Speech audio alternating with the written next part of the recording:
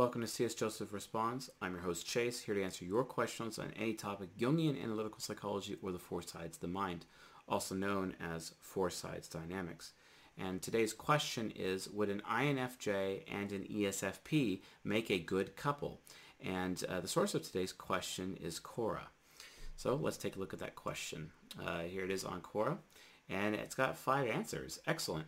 So the first answer comes from Melissa Donovan, who is a small business owner from 2004 to present, and she answered on May 25th, 2018, with 45 upvotes.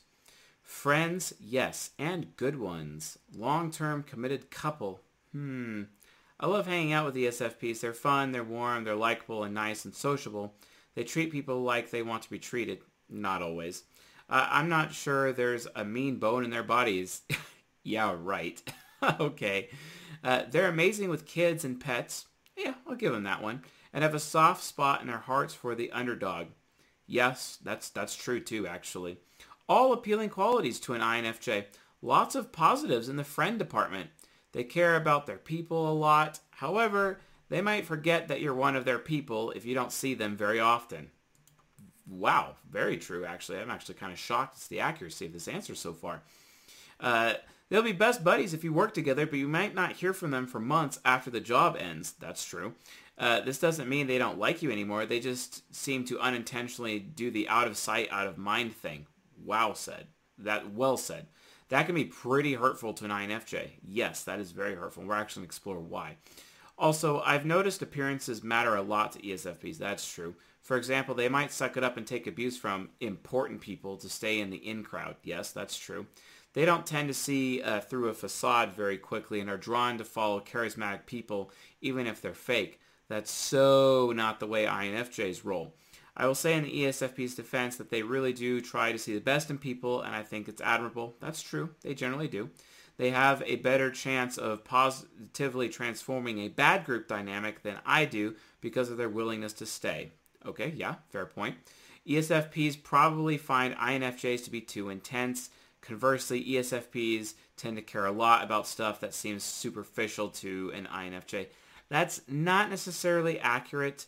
I don't think they find INFJs too intense. I maintain it's more of that ESFPs can find INFJs to be really forceful and actually take away their freedom of choice, which leads to conflict. And ESFPs don't really give a damn about INFJ choices or what INFJs want to do, even though INFJs very much care what they want to do. And that's actually the source of conflict is coming from. One time I was having a conversation with an ESFP friend about life after death.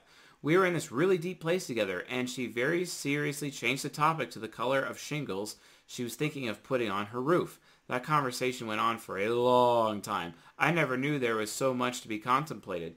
What would the neighbors think? Were the shingles worthy of the house itself? I guess she wanted a deep and meaningful connection about that too. Totally fine and kind of funny coming from a friend. I probably couldn't handle those types of conversations consistently from my spouse. Very fair. INFJs have depth. We know a few people frighteningly well. ESFPs have breadth.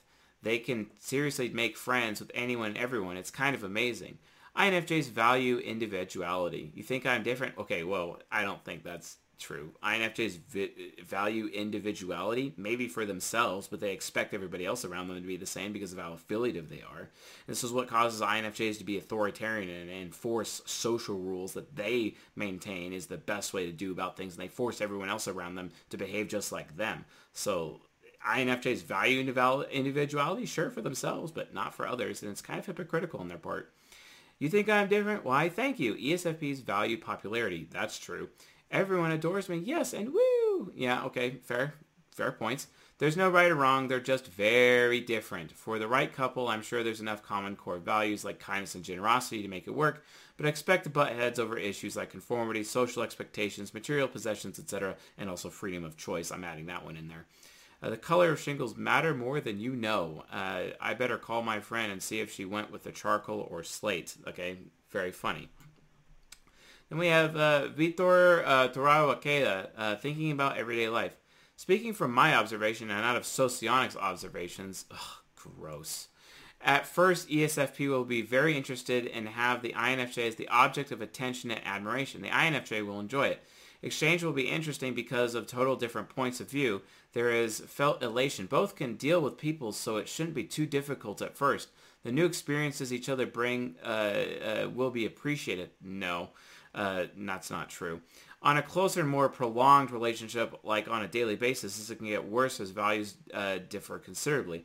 Lifestyles and activities also differs considerably. Okay, the values aren't a problem here. The values actually line up quite well. They may differ, but eventually over time they'll become the same. The problem actually is the lifestyles and activities. That's the issue. We're going to explore why in a second. The specific needs of one and the other may feel unmatched. Okay, that's true. It's hard to pay attention to each other's pet peeves. That's true, because they're both oblivious to the other person's pet peeves, LOL. Differences may grow subconsciously because of the inability to truly get one another. True that. This is why this relationship is a bad decision. Strictly professional relationship and casual friendship seems much better fit and actually productive. Yes, it is. And there's a little bit of camaraderie in there that can actually gain from each other and actually can learn from each other in the long run, which is probably far more valuable. When I see ESFP talking about INFJ and vice versa, it's usually a mix of respect, critique, although the tone suggests that it was a worthful exchange. Exactly. Vitor, you're absolutely right here. And in fact, I would probably describe this relationship more of a shoulder-to-shoulder relationship instead of a face-to-face relationship, even though they have super high emotional compatibility, but they have like no sexual compatibility whatsoever.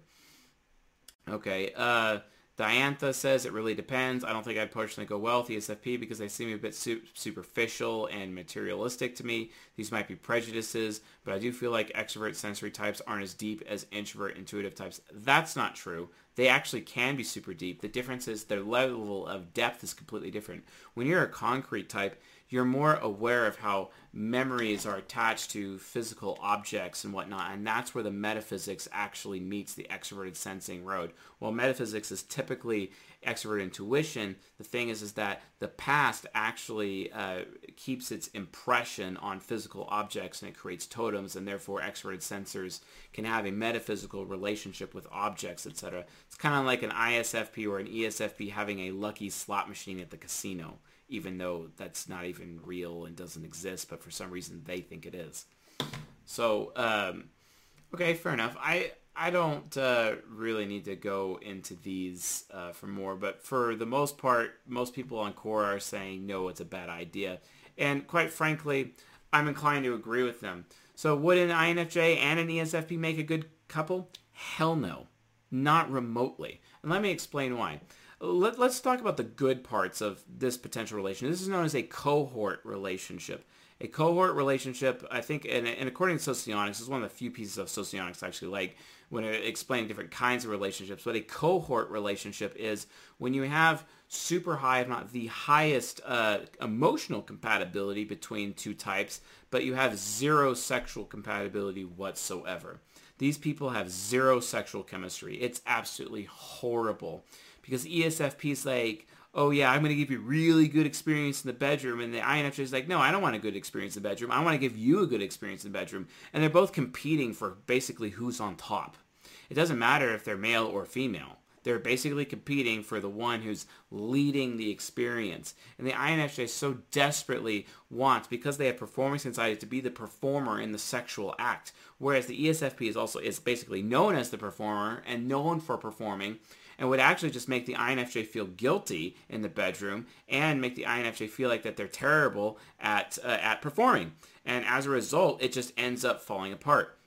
The INFJ in this situation, because of their guilt, often ends up bending over to the ESFP and becoming subservient to the ESFP's wishes to be on top in a sexual situation.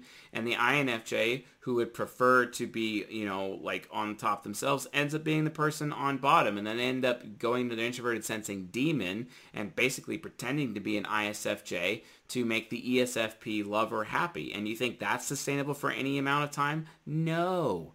I mean, how do these relationships even start to begin with? It's mostly because the ESFP is all of a sudden deciding to play hard to get, or the INFJ is just not really being approachable, and the ESFP goes up to the INFJ and then ends up introducing themselves to the INFJ because they're both NI users, and NI users are typically, regardless if you're introverted or extroverted, it's on them to initiate a relationship to basically ask out the other person. Essentially, that's how it works. It doesn't matter if you're male or female. This is why female ENTJs ask out male NTPs all the time. It's normal, right? It's also normal for female NTJs to be the one to produce rings to their male NTPs. This happens all the time, especially female ENTJs, and it's like not even weird for some reason, but they're just super pragmatic and they don't really care about the social order and they just go with it.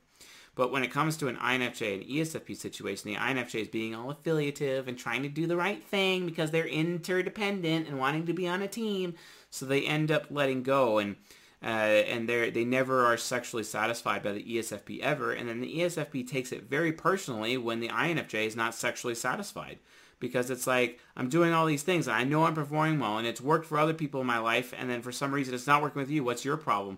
And then the ESFP ends up accusing the INFJ of being selfish or sexually broken, which destroys the INFJ ego through SE inferior, and it actually creates hatred in the INFJ towards the ESFP, to the point where the INFJ will elect themselves judge, jury, and executioner and actually seek out to destroy the ESFP and their reputation whenever possible. It's like having two painters in the room with no canvases, and each painter has paintbrushes and they're trying to use the other person as the canvas. You think that's going to be a good sexual experience? Guys, when you're having sex, you need to have somebody who is a canvas and you need to have someone who's a painter. The painter is an extroverted sensor. The canvas is an introverted sensor, so that the painter can paint on the canvas. That's how it works. Well, you have two painters in this situation, and it leads to nothing more than total chaos. It's an absolute waste of time. Do not go get in a relationship with an INFJ or an ESFP. And by the way, if you're an ESFP or you're an INFJ and you think that the person that you're with is an ESFP or an INFJ, etc., don't assume that. Verify their types first before planning a breakup, etc. Verify, because there's a chance they may actually be an ENFP, or there's a chance they may be an ISFJ, and you might find yourself in a golden pair and the grass is not greener elsewhere. So just be aware that it could be a risk. Make sure you verify your types. If you need help with verification, go to csjoseph.life/typegrid, or wait for our personality assessment, which is due to release on June 1st of this year, so that you can help verify your type using the proper tools to do so. Anyway, folks, that's would an INFJ and an ESFP make a good couple? Hell no, and stay away from that like the plague. Please do that. Anyway, if you would like a chance at your question being answered on this channel, please post it on Quora and tag me, or leave it as a comment below. If you want a guaranteed answer for your question, become a silver member at csjoseph.life/members, and post your question on a private Q&A Discord channel, because we have Q&A questions stored up there. And I'll be answering all those questions during a private live stream each month. Please also make sure to like and subscribe to the channel and leave a comment if you have any questions below. And anyway, folks, with all that being said, I'll see you guys tonight.